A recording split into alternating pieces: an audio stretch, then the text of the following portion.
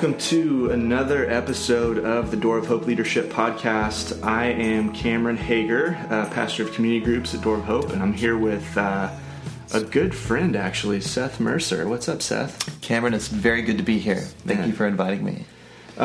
Just by way of disclaimer, we most typically record these over at the church building on Fremont, and today we are in the Hager family basement. We've got a dog between us that's currently napping, getting its belly rubbed by Seth.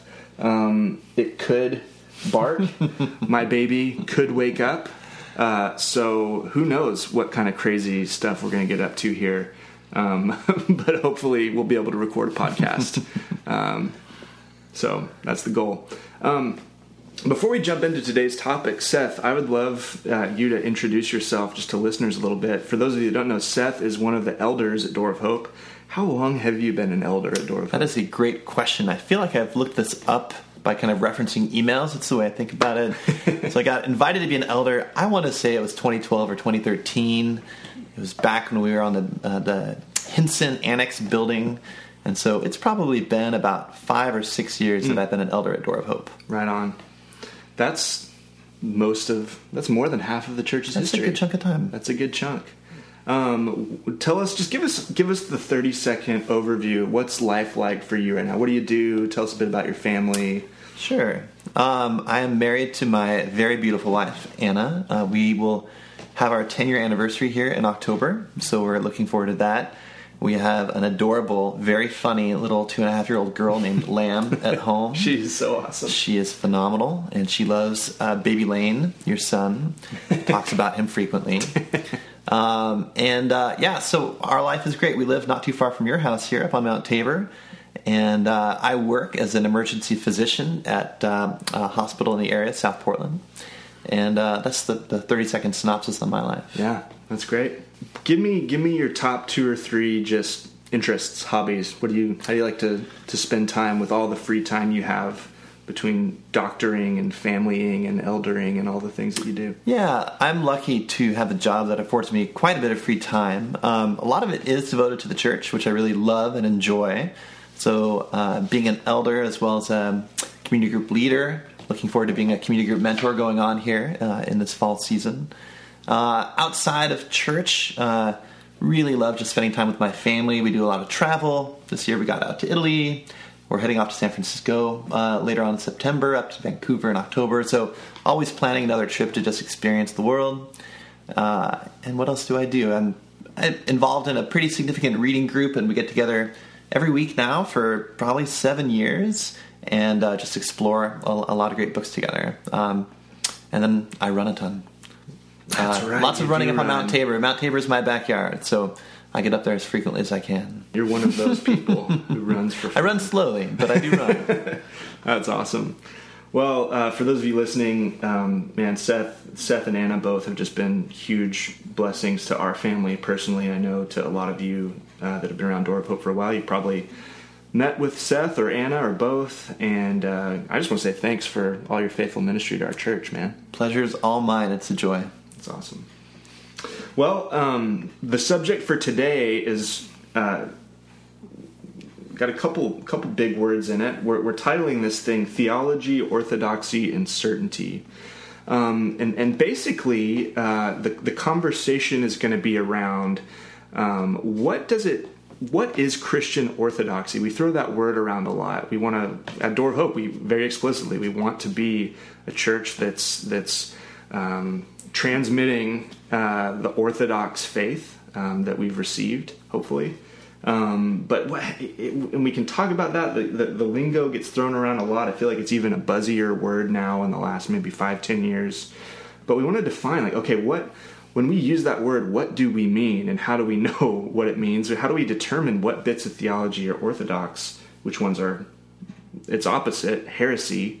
And then we also want to talk through, how do we figure out, with that in the background, what are our die for issues? What are the ones that are kind of secondary? We use that language a lot around Door of Hope as well, as we want to be kind of unified in the essentials, but not sort of needlessly dividing over secondary matters. And so it just begs the question, how do you determine all this stuff? Right. So that's what we're going to try to do. We want to recognize from the get-go, this is a huge conversation. Neither of us are experts in this conversation. So we know it's going to be brief. We hope it's helpful. And as always, there's going to be some additional resources in the handout that's attached to this. So you can go and listen to podcasts, read some articles, pick up some books. And then if that doesn't satisfy you, call us up. We'll get coffee with you and we'll talk about it more. Absolutely. So let's start here. Why would you say, Seth, just briefly, why is it important that we have right theology in a local church? Yeah, well, many reasons. I think there's a scriptural admonition to know God, and it's an invitation to know God, and so I think orthodoxy, right knowledge of God, is important for our worship and our relationship with God. There are many ways that, and it'll probably become more clear as we get into some of the details. There's many ways to misunderstand God, or to misperceive God, or to worship something that is not God. And so I think primarily and fundamentally, as a question of knowing who we worship, it's important to have a clear understanding of the God that we're praying to, that we're worshiping, that we're serving. Yeah. Yeah, I even think, you read some of the New Testament passages, especially the epistles.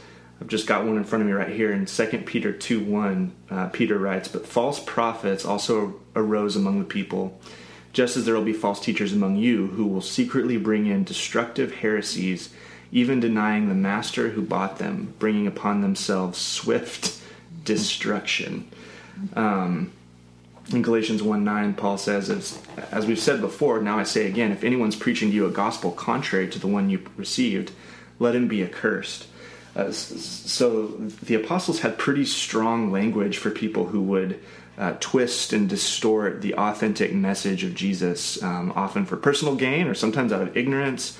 Whatever it may be, there's a real emphasis in the scripture on helping people rightly understand God and what he's done and who he is and his character and his nature and all these things. And so the question quickly becomes, okay, so we want to do theology rightly. Where do we go to do that? So one of the places I like to start, and there's a whole larger kind of philosophical conversation around like the method of theology, but I always like to just go to the person of Jesus. And I think Josh does such a good job of calling us back to that center. Hebrews 1 reminds us that though God previously had spoken through prophets in various channels, in the incarnation, he spoke to us in his son, through his son. God himself incarnated into human history. And that's really our clearest and best picture of who God is, what he's about. It's God cast in human terms. So we want to start with Jesus and then let Jesus' life and then his teachings begin to shape for us kind of our methodology. Sometimes people can wedge then Jesus versus the Bible. Sometimes the biblical text can be viewed as like, contrary to Jesus, or there's a lot of talk about making the Bible an idol over against Jesus, and I do think that's possible.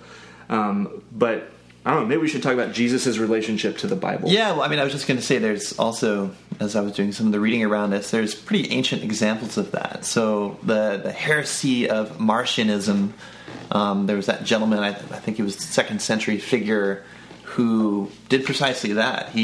He had a hard time making sense of both Jesus and then the context in the Old Testament and from a Judaic tradition. And to that end, he created a whole separate edited text of New Testament that chopped off the parts that didn't accord, in his opinion, with who Jesus was. Yeah, so that difficulty's been around for a long time, and I think it's really understandable. But clearly that was deemed fairly heretical, a clear heresy there, not just a agree to disagree, but Jesus himself identifies his history, as you said, that verse in Hebrews, that he comes from the Old Testament. He is the fulfillment of prophecy. So he clearly saw himself in that tradition. But so I think to that end, it is crucial that we identify Christ in the context of the tradition that he identified himself in. Yeah. So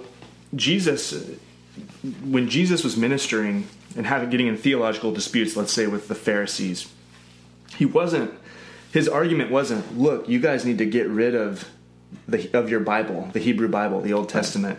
His argument was, you guys are misrepresenting it, you're misunderstanding it, you're misinterpreting it. It seems that Jesus had an extremely high view. I mean, in fact, he viewed himself as the culmination of the prophecies and promises of the Old Testament. And then you take passages like Luke 24, when Jesus appears to the disciples on the road to Emmaus, and says he opened up for them in the law and the prophets all the things concerning himself. So Jesus was just clearly saw himself in deep continuity with the Hebrew Bible. He lived faithfully as a Jew with the Bible as his authoritative scripture. So the point that you're drawing here is highlighting that when we're looking for what is authoritative when it comes to orthodoxy, looking to Jesus first is kind of where we go. Yeah.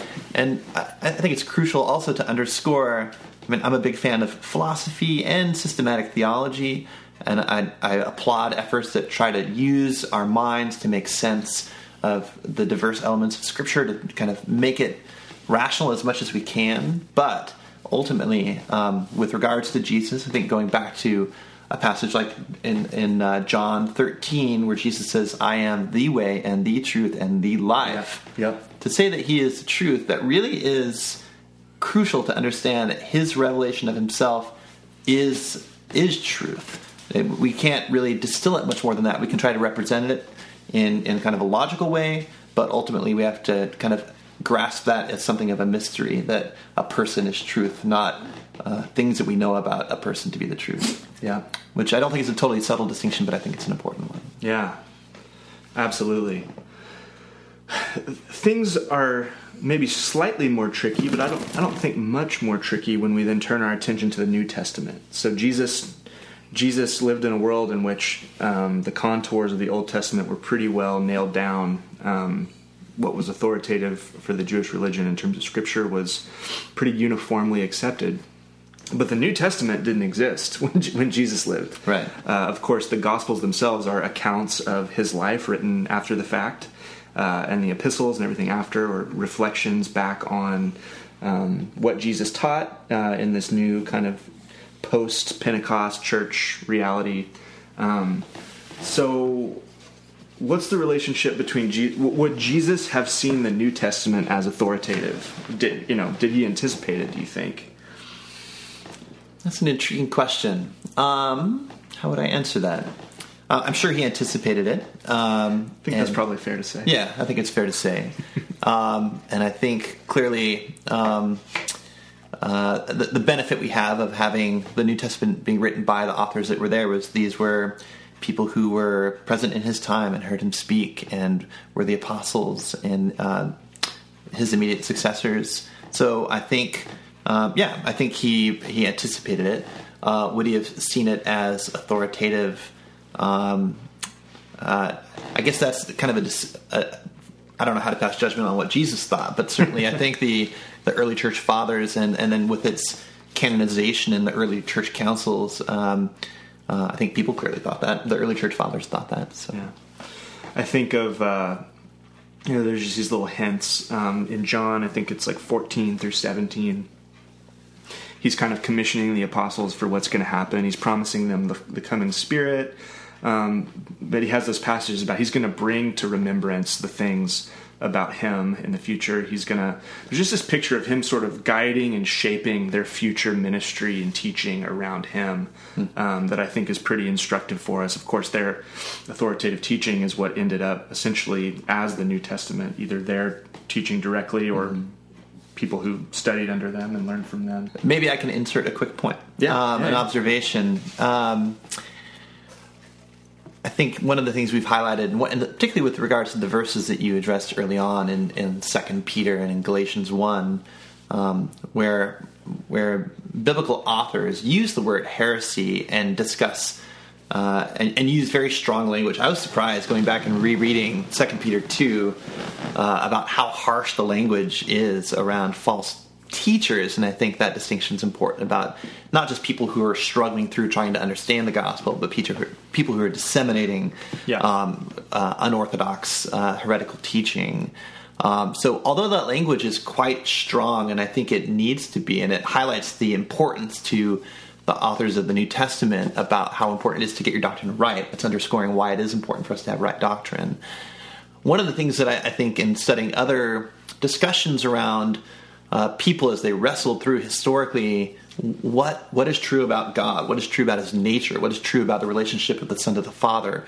A lot of these discussions in the early church councils, I appreciated that there was not a lot of malice. There wasn't a lot of, people weren't, I don't think maybe they would be best caricatured the way the 2 Peter false teachers are, as being full of ill will, motivated by greed, intentionally seeking to persuade people.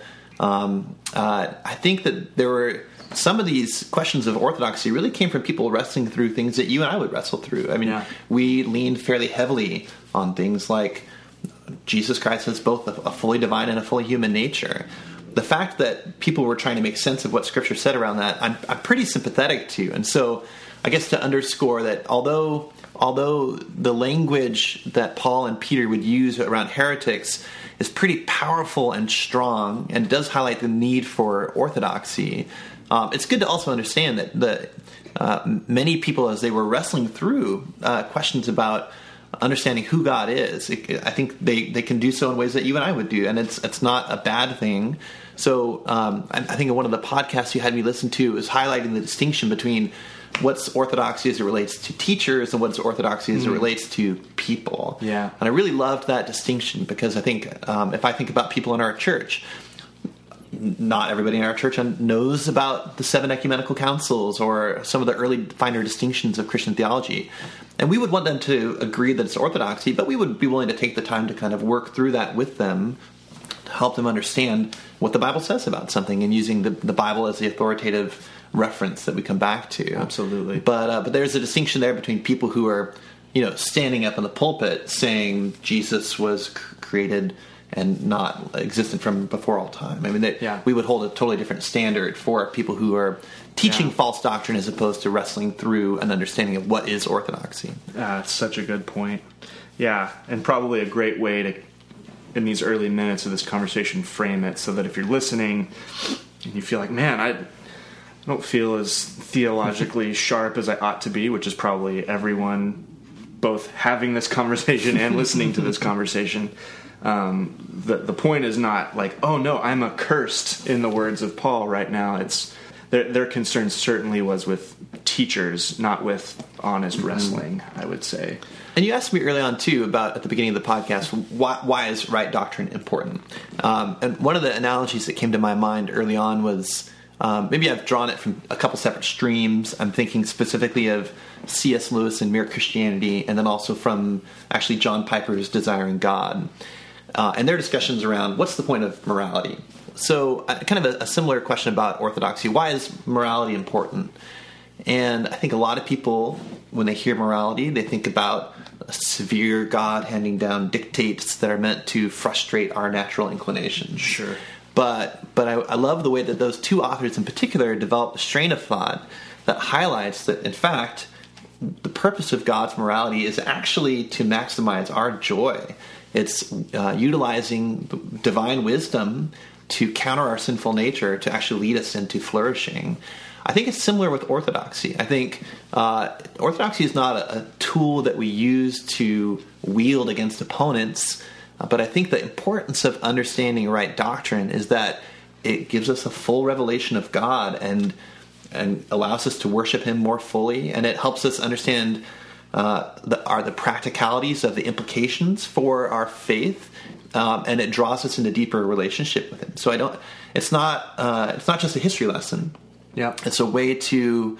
A.W. Tozer said, the most important thing about us is what we know about God. Yes, and the degree that we know Him accurately, and that's a reflection of our orthodoxy. So I see orthodoxy in the same way that C.S. Lewis and Piper talk about morality. I see orthodoxy as an invitation to know God in His fullness, in the ways that He's revealed Himself to us. And so I think it's an invitation into relationship. Absolutely. Man, that's so well said.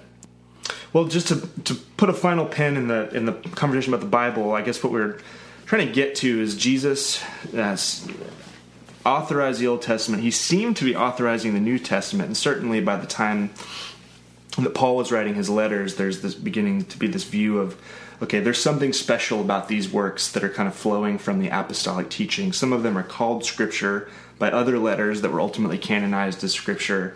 And we have this vision of like what Paul's putting forward, that all Scripture is breathed out by God. He's probably has it in mind in 2 Timothy there, the Old Testament.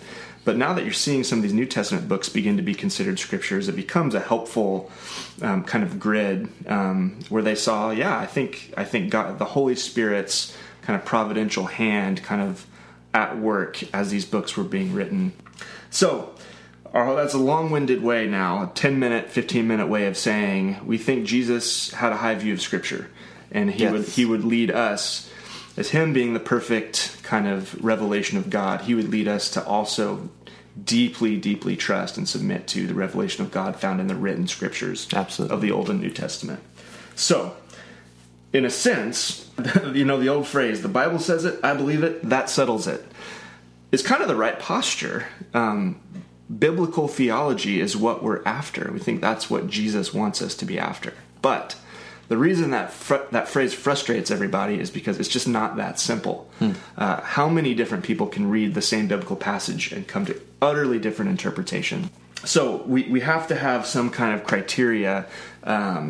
Once we have a Bible in our hands that we trust, actually, like how do we understand our interpretations? How do we make sure that they're kind of in bounds? That just becomes a whole different complex conversation. One interesting and helpful idea that's kind of emerged from church history, I like it a lot, is the Methodists that ended up coming up with what they called the Wesleyan Quadrilateral, that urged Christians to filter their theology through basically primarily Scripture, and then tradition, reason, and experience. And I think those are all four very valid avenues for theology. They just have to be regimented in proper order.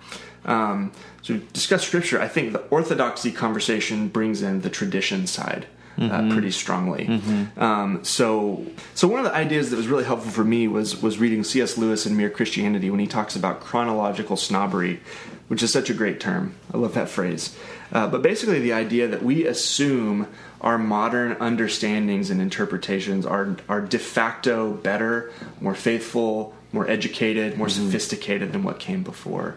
And he does a pretty good job of establishing, like, that's really a pretty invalid assumption to make.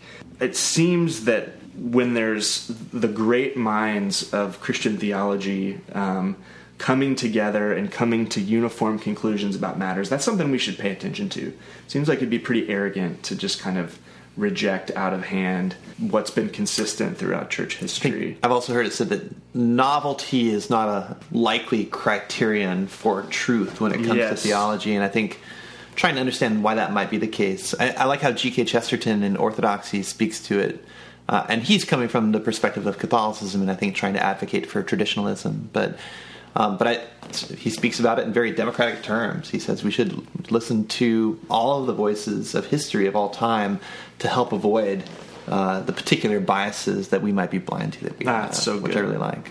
Yeah, I love that.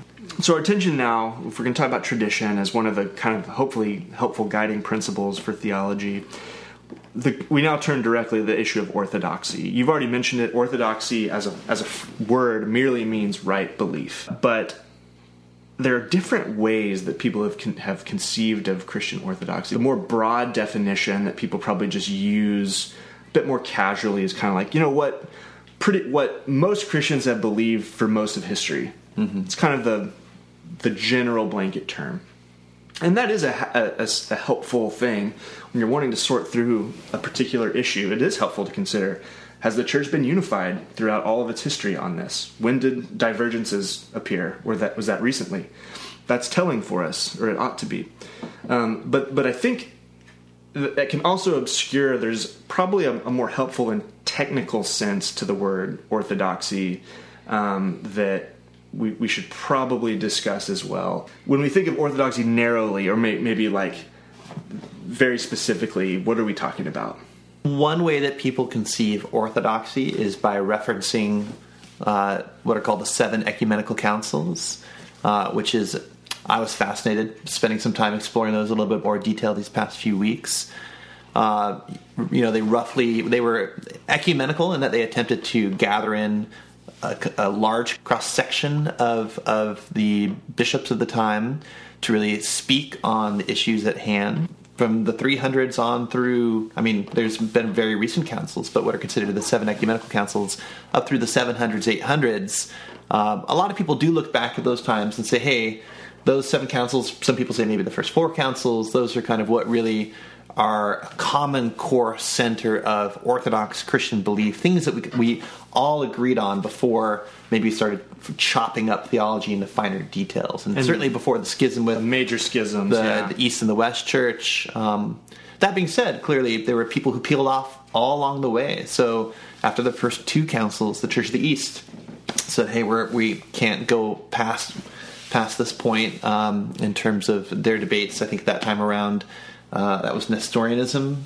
I believe so. Nestorianism. Yeah. And then the Oriental Orthodox Church, they stuck around for 3 councils and then took out. So, I think there's going to be divisions along the way in terms of consensus. Not everyone had a consensus, but by and large, the issues relating to primary fundamental questions of the nature of salvation and the nature of God, specifically Jesus, his relationship to the Father, the relationship of the 2 of those to the Holy Spirit. Those are things that got ironed out over centuries, but I would say is what we typically look back to and say, this is the common consensus, validated by Scripture, supported by Scripture, but also, as we wrestle through its implications, this is core Christian Orthodox belief. Yeah. So it would be false to say that there was absolute unanimity on all those things through the period of the 7 ecumenical councils, but it feels fairly reasonable to say there was pretty broad consensus that was probably splintering as we go throughout that period. I think the question of Arianism itself was interesting. So sure. The Nicene Creed, one of the first councils in 325, was convened really, as among other things, to talk about this guy named Arius who came from Alexandria. And he had ideas about who Jesus was that a lot of people found very appealing. And it was after extensive debate and discussion. A lot of people who initially were tempted by his thoughts, after they kind of came to process it and discuss its entailments, were able to come around and say, hey, I can see that what that entails is actually something that undermines what the Bible taught about salvation. And if I recall correctly, just thinking about consensus, there were 300 plus bishops in attendance, and only Arius and maybe 1 or 2 other people ended up saying, we disagree. And they went on to be highly influential. The debate around Arianism didn't just end with the Council of Nicaea. Sure. But by and large, there's a good example of unanimity. There was the vast majority of people were able to say, hey, this seems like a fairly consensus issue, not it's not going to go on to produce a schism or a lot of splinter factions. Yeah. Probably some of the documents that were produced that would be helpful for people to think through and read as you have time. Probably the Apostles' Creed, the Nicene Creed, and then there were a couple revisions to the Nicene Creed, and the Chalcedonian Formulation that was really a beautiful document, kind of trying to parse out Jesus's the relationship in Jesus between his humanity and his divinity, and ended up being kind of the pretty standard Christian formulation of how we understand to be both fully God, fully man, how that works, and why it's important that you don't let aspects of that tension crumble. I'd like to hit a couple points here on why, a few more reasons why we should take these ideas seriously. Not as scripture. We're not here saying that these documents or results of these councils were to be on equal footing with scripture. But they're worth paying very close attention to. One, just chronologically, it's important to note, like, within the first few centuries after Jesus, a lot of this was happening. And so there's just the idea that the apostles' teaching was perhaps pretty carefully preserved during that point. There's not so much history and time elapsed where, in Nicaea, you've just got a few generations, really, of people who are discipled by the apostles, who are discipled by them, discipled by them, discipled by them, coming and making these theological proclamations. I think that's significant. Secondarily, there's the idea that the conclusions of these early creeds, again, not uniformly and universally accepted, but extremely broadly accepted across church history now for basically 1,700 years, and across East and West, all kinds of cultures. That's pretty significant. It's hard to imagine someone writing a theological document now, or a creedal statement, that could have that kind of longevity. Wow, what a feat to write something that lasts the test that long. I mean, I think that it's interesting, one of the points you make. So you highlighted specifically Methodism, and what was the term? The quadrilateral? The Wesleyan quadrilateral. It was emphasizing tradition. Typically I think most people who are out there who consider themselves Protestants, as they draw distinctions between themselves and then traditions such as Roman Catholicism, would tend to say, this was the point of the Reformation. Sola Scriptura. We are going to define our belief system based on what Scripture says about something. It doesn't matter what people at that point, 1,200 years prior, say about this, unless we can see that it corresponds with Scripture. So I think there's an emphasis, a current that comes to us as people who inherit the Protestant tradition to, in some ways, undermine tradition because of what the nature of what took place in the Reformation, and yet you're citing a Protestant confession that highlights the importance of tradition. So for me, what that underscores is I still hold to the Sola Scriptura. As do I. And I would probably say that I would need to test the results of the councils against what Scripture says, and want to be fairly persuaded of that. But I think what you're saying is, there's a certain amount of honor, or at least respect, you need to have for these traditional elements, and you need to do your due diligence. I think probably the wrong approach that some of us might be tempted to take would be to say, because these things are in tradition, they're irrelevant, we don't need to care about them. These were people who were wrestling through really crucial things that, honestly, if it was framed to us, we would wrestle through too. And so I think taking the time to honor as Protestants history and what history has to say, and where people came down on one or another side of the debate, is kind of our due diligence. Being a Protestant doesn't mean eschewing history. It means embracing it, but contextualizing it through the gospel. And tied to that is this idea of doing theology, the importance of doing theology in the context of community. What is the local church like, if not significantly for that purpose? Right. Like getting people to discuss these things together and to let the Spirit move and work through the plurality of voices there. But this is just an extension, I think, of that idea of doing theology in community across time, almost. Again, that's not to say that every conclusion reached by the community is going to ultimately be proven biblical or correct or whatever. But wow, it's a significant resource for doing this, and we'd be my contention is that we'd be foolish to just ignore it out of hand. But I think your point is very well taken, that Sola Scriptura, that's a very important idea and concept for me, that the Scripture alone is our final arbiter and determiner for theology. But that's not in direct conflict with the idea that, we should listen to voices from history and sharp people who've spent a lot of time and energy wading through these things. I mean, a lot of the reformers were quoting church fathers in their original arguments as their means of reform. So I think that's a good point to that effect. Absolutely. So there's orthodoxy. Is that clear as mud, everybody? Hopefully. So in sum, there's broad orthodoxy. People talk about orthodoxy. That's kind of like what's been broadly, generally, the conclusions of the church throughout history on given subjects. Then there's this more narrow term, which is what were kind of the consensus documents and ideas produced during the period before the major church breakups, schisms happened. Then there's the question of, okay, so that's orthodoxy. What's heresy?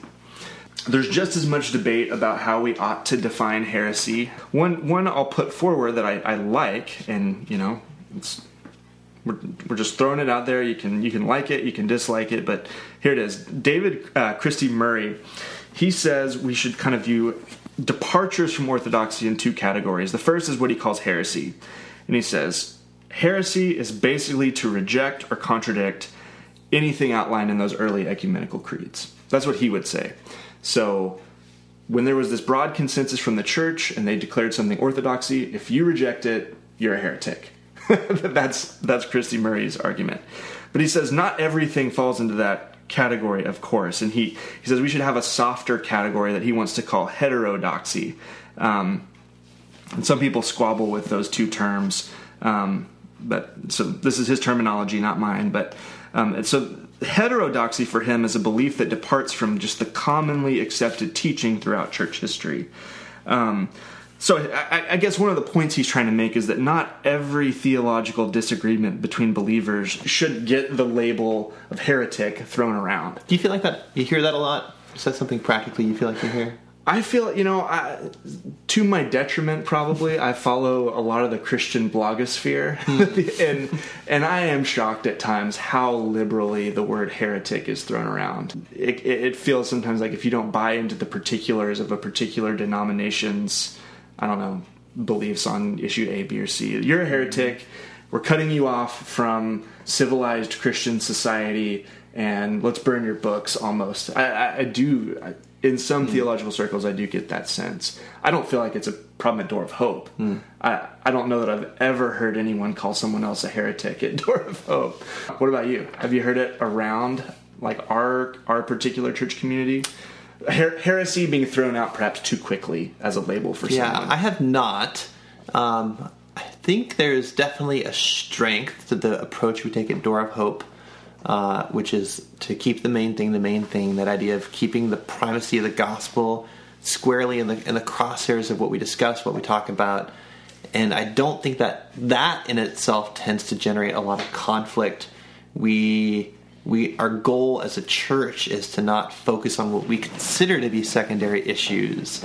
And I think that is good in that it produces a lot of unity. And how much does Paul talk about unity throughout the entirety of his epistles? Man, so much. Jesus speaks about unity. We should be one with each other as he's one with the Father. In his high priestly prayer in John 17. There's just such an admonition throughout the entirety of the New Testament that what we're called to is unity. Ephesians 4. It's everywhere. And so I feel like that's what has led to our approach at Door of Hope being a good one. By the same token, I think the danger that we run in kind of drawing that distinction is not recognizing the importance of many secondary issues. And I think this probably gets into what you're saying about, well, how do we label those and what beliefs should kind of cause us to break fellowship? What goes in those categories of primary and secondary issues, and what do we debate about? So no, I have not heard the term heretic thrown around a lot at Door of Hope, but I think it's because of how we've structured the conversation. I would just hope that... Maybe we should call more people heretics. Probably not helpful. Probably not following Paul's admonition to unity. I really liked the quote. This is a common quote that I read was falsely attributed to Augustine, but apparently is more properly attributable to a German Lutheran theologian in the 16th century, that in essentials unity, in non-essentials liberty, in all things charity. I think anybody who's thrown around the term heretic pretty loosely is really not being attentive to God's admonition of love as the primary virtue that should govern all of these conversations. Anyway, my point being that although we don't throw the term heretic around a lot, I do hope that we don't see that's not coming from an unwillingness to really get into some secondary issues and understand their importance and implications for our community and our life and how we relate to the world. Man, that's so well said. And a perfect transition into an idea that was really powerful for me. So in C.S. Lewis's Mere Christianity, what he's trying to do is more or less, and he probably wouldn't, I don't think he has a one-to-one relationship in mind between his idea of, quote, mere Christianity and orthodoxy as we've narrowly described it, but his goal in the book is to try to give as basic a Christianity as possible a description. So he's trying to call people into basic Christianity, but his point is not that people would stay there satisfied with that. And here's what he says. He says his mere Christianity is more like, quote, a hall out of which doors open into several rooms. If I can bring anyone into the hall, I've done what I attempted, but it's in the rooms, not the hall, where there are fires and chairs and meals. So for him, the rooms are going to be the more specific, robust doctrinal statements and confessions that belong to specific churches or denominations. So he's not trying to argue that let's just live in the vaguest, like lowest common denominator Christianity we can. He's saying, no, you have to get more specific, because the Bible gets more specific about things than the issues of general orthodoxy and general Christianity. So how do you think we walk that balance at Door of Hope, given how we've structured the idea of simplicity and keeping Christ the focus? Do we run a danger of living in the hallway as opposed to what he describes as a very cozy room? Yeah, I know. Makes you want to go into that room. I really want to go into that room. Fires. There's fires in there. Anecdotally, it feels to me like we don't stay exclusively in the realm of general Christianity. Here's one way I put it. I read a book recently by a guy named Carl Trueman, who's basically arguing for churches to get much more robust doctrinal statements as part of their membership processes. Mm-hmm. And his point is, like, look, every teaching pastor or teaching pastoral team or elder team has a lot of theological commitments. And the problem is when they're unspoken, and we have a very narrow statement, say, on our webpage, but we're preaching from a much more detailed kind of handshake agreement in the back room. His point is like, well, why are we not putting it out there so people know fully what they're buying into? Maybe there's, biblical misinterpretation that ought to be corrected. And I was pretty compelled by that. I'm also compelled by Door of Hope's attempt to kind of cast a wide net and try to create a space where people across theological lines, Christian theological lines, can find a home together. So I don't know. I wonder sometimes if we are perhaps too vague. I don't know. I'm kind of rambling now. What do you think? Yeah, well, I don't want to jump ahead to something that you might want to develop more fully, but I think the idea of a common denominator of what we consider to be orthodoxy is a beautiful thing to unite around. I think denominations are kind of have this built in, right? So if you are Anglican and you've got these 39 articles, if you are a Lutheran, you have these developed confessions that really are more the meat on the bones, so that people who are involved with those, they have a ready access point. They can go to a book of church doctrine and kind of readily access that. So there's not any sense of a bait and switch or feeling kind of misled. So I think that's helpful. It's much more difficult for unaffiliated, non-denominational Protestant church groups to do that. And so I think it is great that we can unite around fairly minimalist, stripped-down doctrine. And what I like about our church is I feel like it hasn't produced much in the way of dissension. I think people feel that admonition to unity. Again, my hope is that it's not simply becoming because people aren't willing to explore these other details in detail, and if they would, maybe that would produce conflict. But those are healthy things to wrestle through. And so I think, I guess what I'm also responding to is this fear I've heard mentioned of when you're seeking lowest common denominator orthodoxy. You're really papering over a lot of history, and it can be so stripped down that kind of the theology that you're teaching becomes irrelevant and unhelpful. Yeah. I don't feel that's been the case at our church, but I'm cautious as a leader of the church to want to ensure that we engage the robustness of what Scripture has to say and are really truly trying to wrestle through its implications for how we practically love the people in our city. Yeah. Yeah, that's really, really well said. Well, we're probably going to have to pick up the pace for the last couple things we wanted to discuss, but that's okay. Let's do it. Let's do it. So the question becomes, at this point, if Lewis is right, and we shouldn't be content just with the quote-unquote essentials of the faith, but we need to really step into the room, so to speak. How do we do that? How do we determine what issues are absolutely central, which ones are secondary, which ones are less than secondary? And one of the most helpful grids I've come across is one we've used with our leaders and in conversation around Door of Hope quite a bit. It comes from Gary Breshears at Western Seminary. Basically, he sees a 4-tiered grid for thinking about theological certainty. So his top level is what he calls beliefs to die for.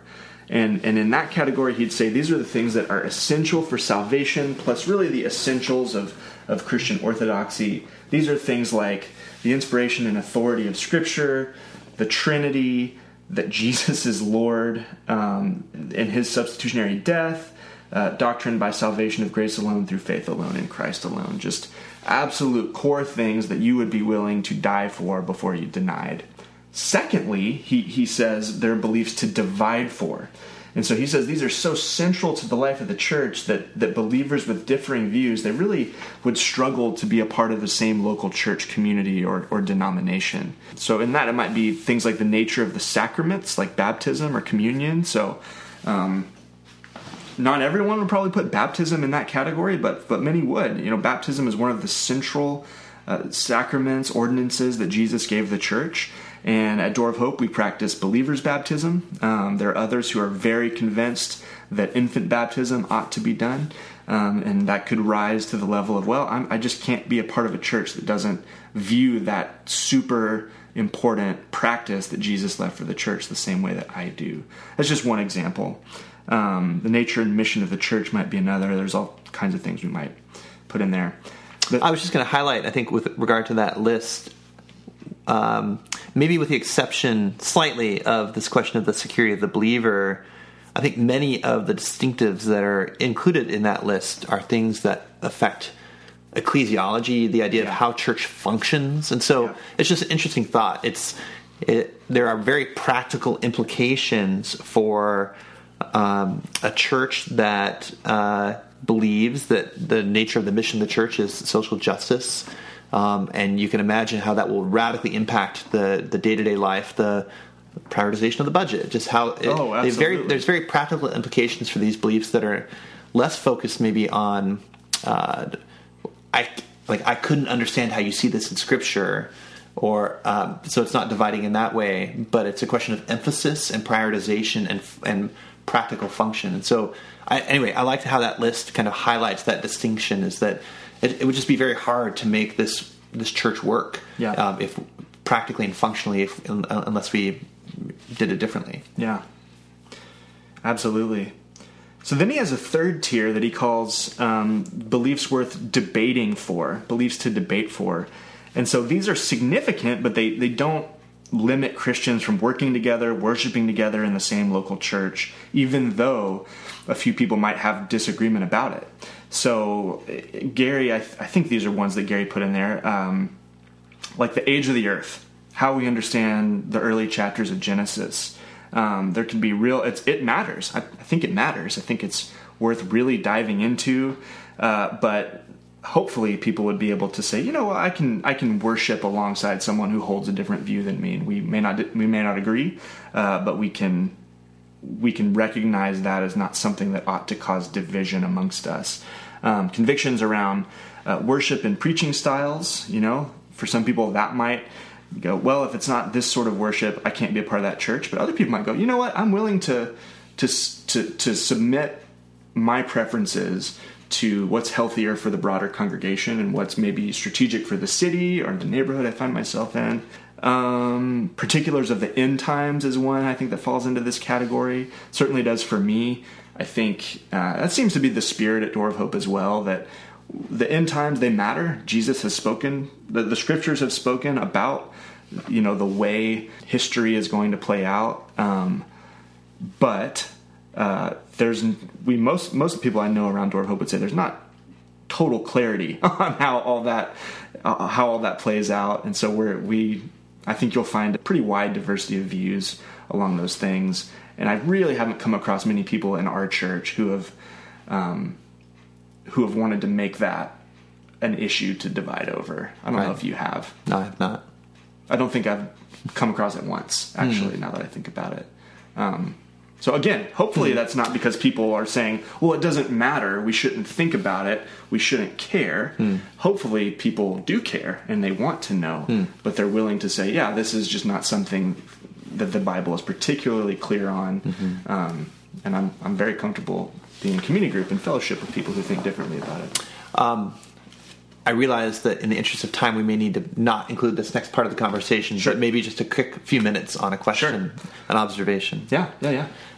So when you ask the question, what should we feel okay breaking fellowship over? It's part of a larger conversation about when we see movement between church bodies within, say, the city of Portland, which I think is a fairly common thing that we see. Yeah. I'm curious, first of all, do you think that tends to happen because of questions of orthodoxy in your experience? Or does it come from somewhere else? I think I've seen it related to questions of orthodoxy a few times, just anecdotally, in relationship with people. I think there are people who've...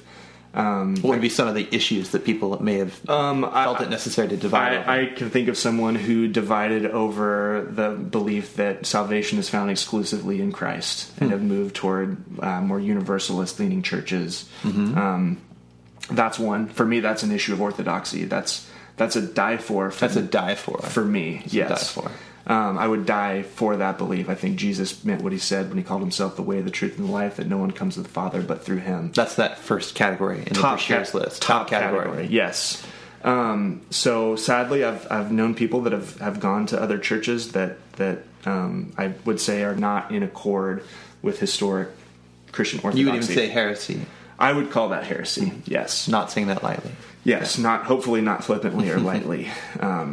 There's another group, and we'll use another controversial issue here. I remember a few people leaving whenever Door of Hope came to its conclusion about women in leadership at the church. And so, for those listening, Door of Hope kind of holds what we might call soft complementarian view on this issue, so that we say women are fully created in the image of God, equally gifted by the Spirit to minister in the church, but that the role of elder is reserved for men. So hopefully every other ministry role is being exercised by women, but we think the Scripture's consistent in holding that office of elder for men. When Door of Hope came to that conclusion, of course there were people who were frustrated from both sides. People who thought we were perhaps too liberal in the idea that we're open to women teaching on a Sunday, women even leading community groups that men are a part of. So people were frustrated by that. But then on the other side, people who thought, wow, we really think women should be elders. And so they left for other churches. And that's a Brashears category. I think that's a category too. And I think it should be. I mean, because like we were saying, beliefs to divide for. Maybe not that it should be, but it's reasonable that it is. Though there are plenty of people I do know that don't personally resonate or hold the view that Door of Hope holds, that say, well, this has not risen to divide for status for me. They probably consider it a debate for. So it seems like that category of divide for is really a subjective choice about how much you're willing to tolerate. I think so. Yeah.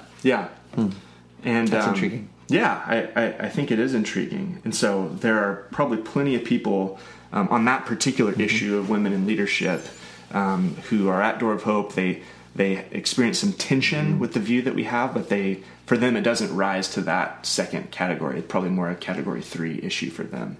Are there people that you know that have left for category 3 issues? So some of which are included here, convictions around worship and preaching styles, for example.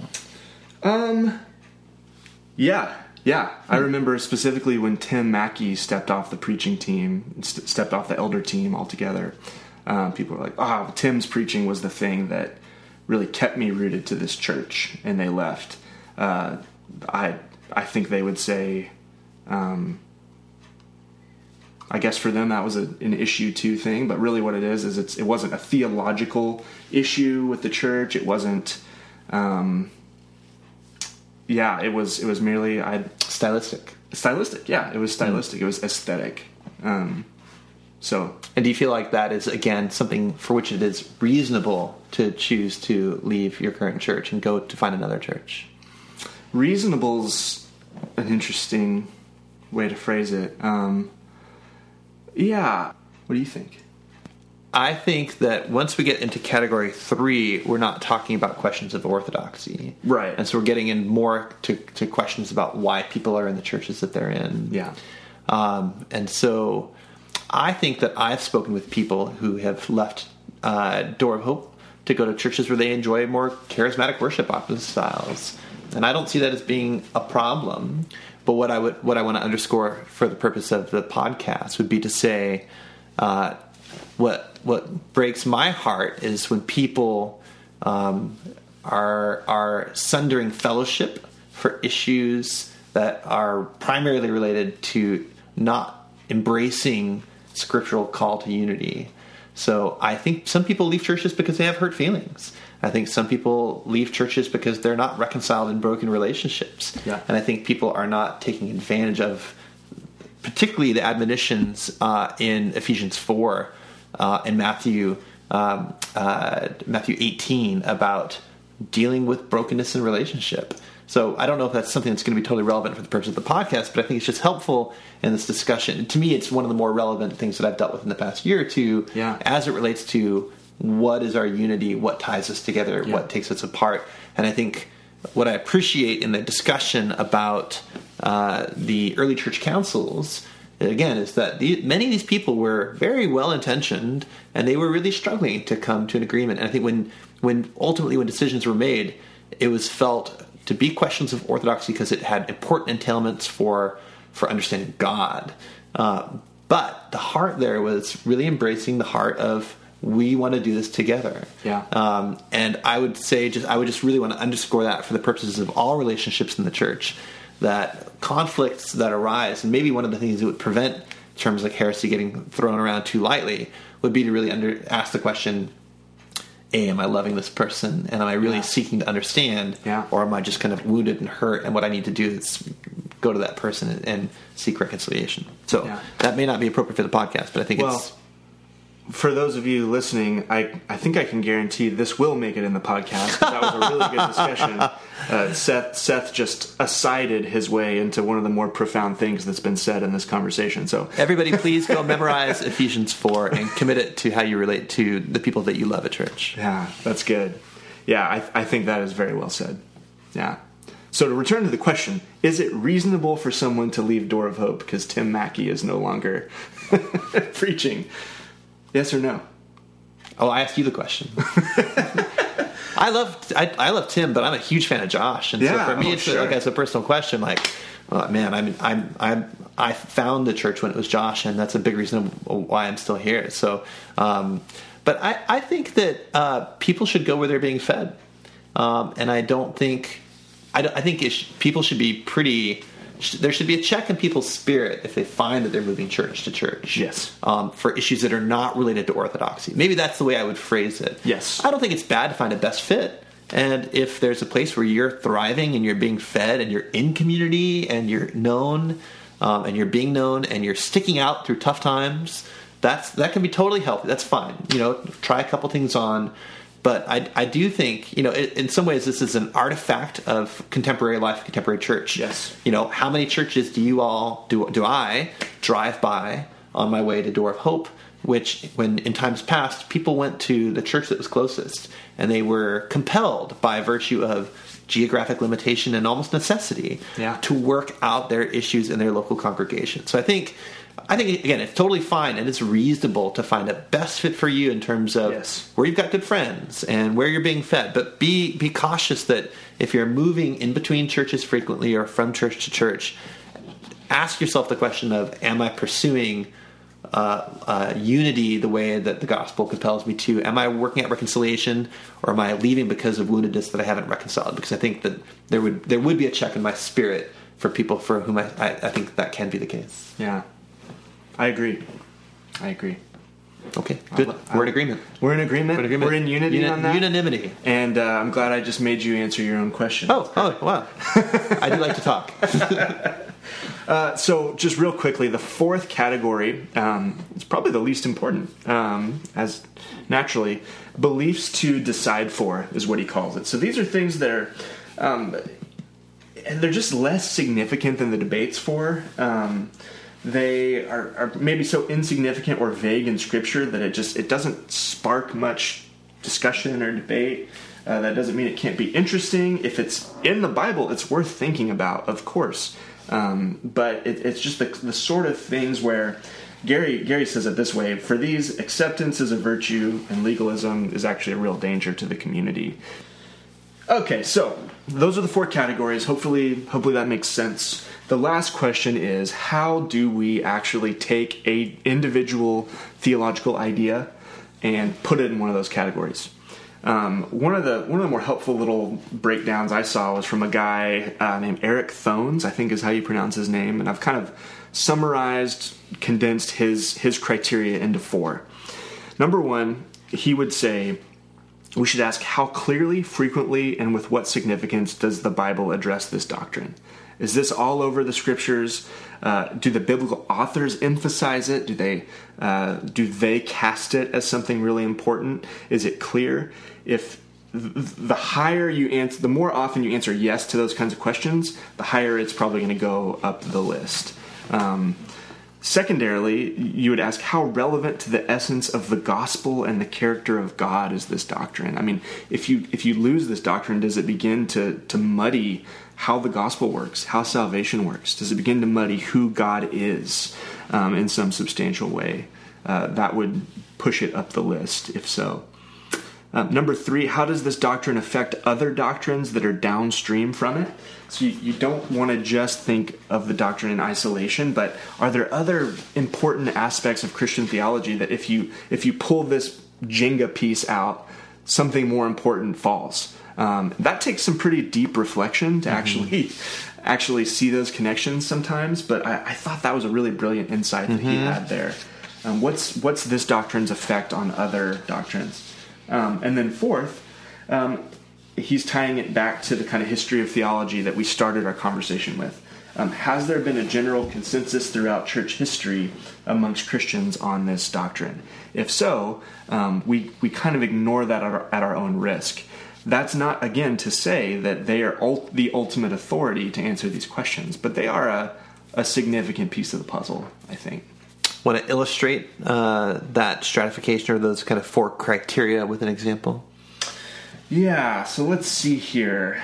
Well, let's just take the idea of God accomplishing salvation on behalf of His people. I mean, that's something that you go to Genesis 3. You've got this first promise of the snake crusher who's going to come and who's going to be wounded, but is ultimately going to kind of vanquish evil.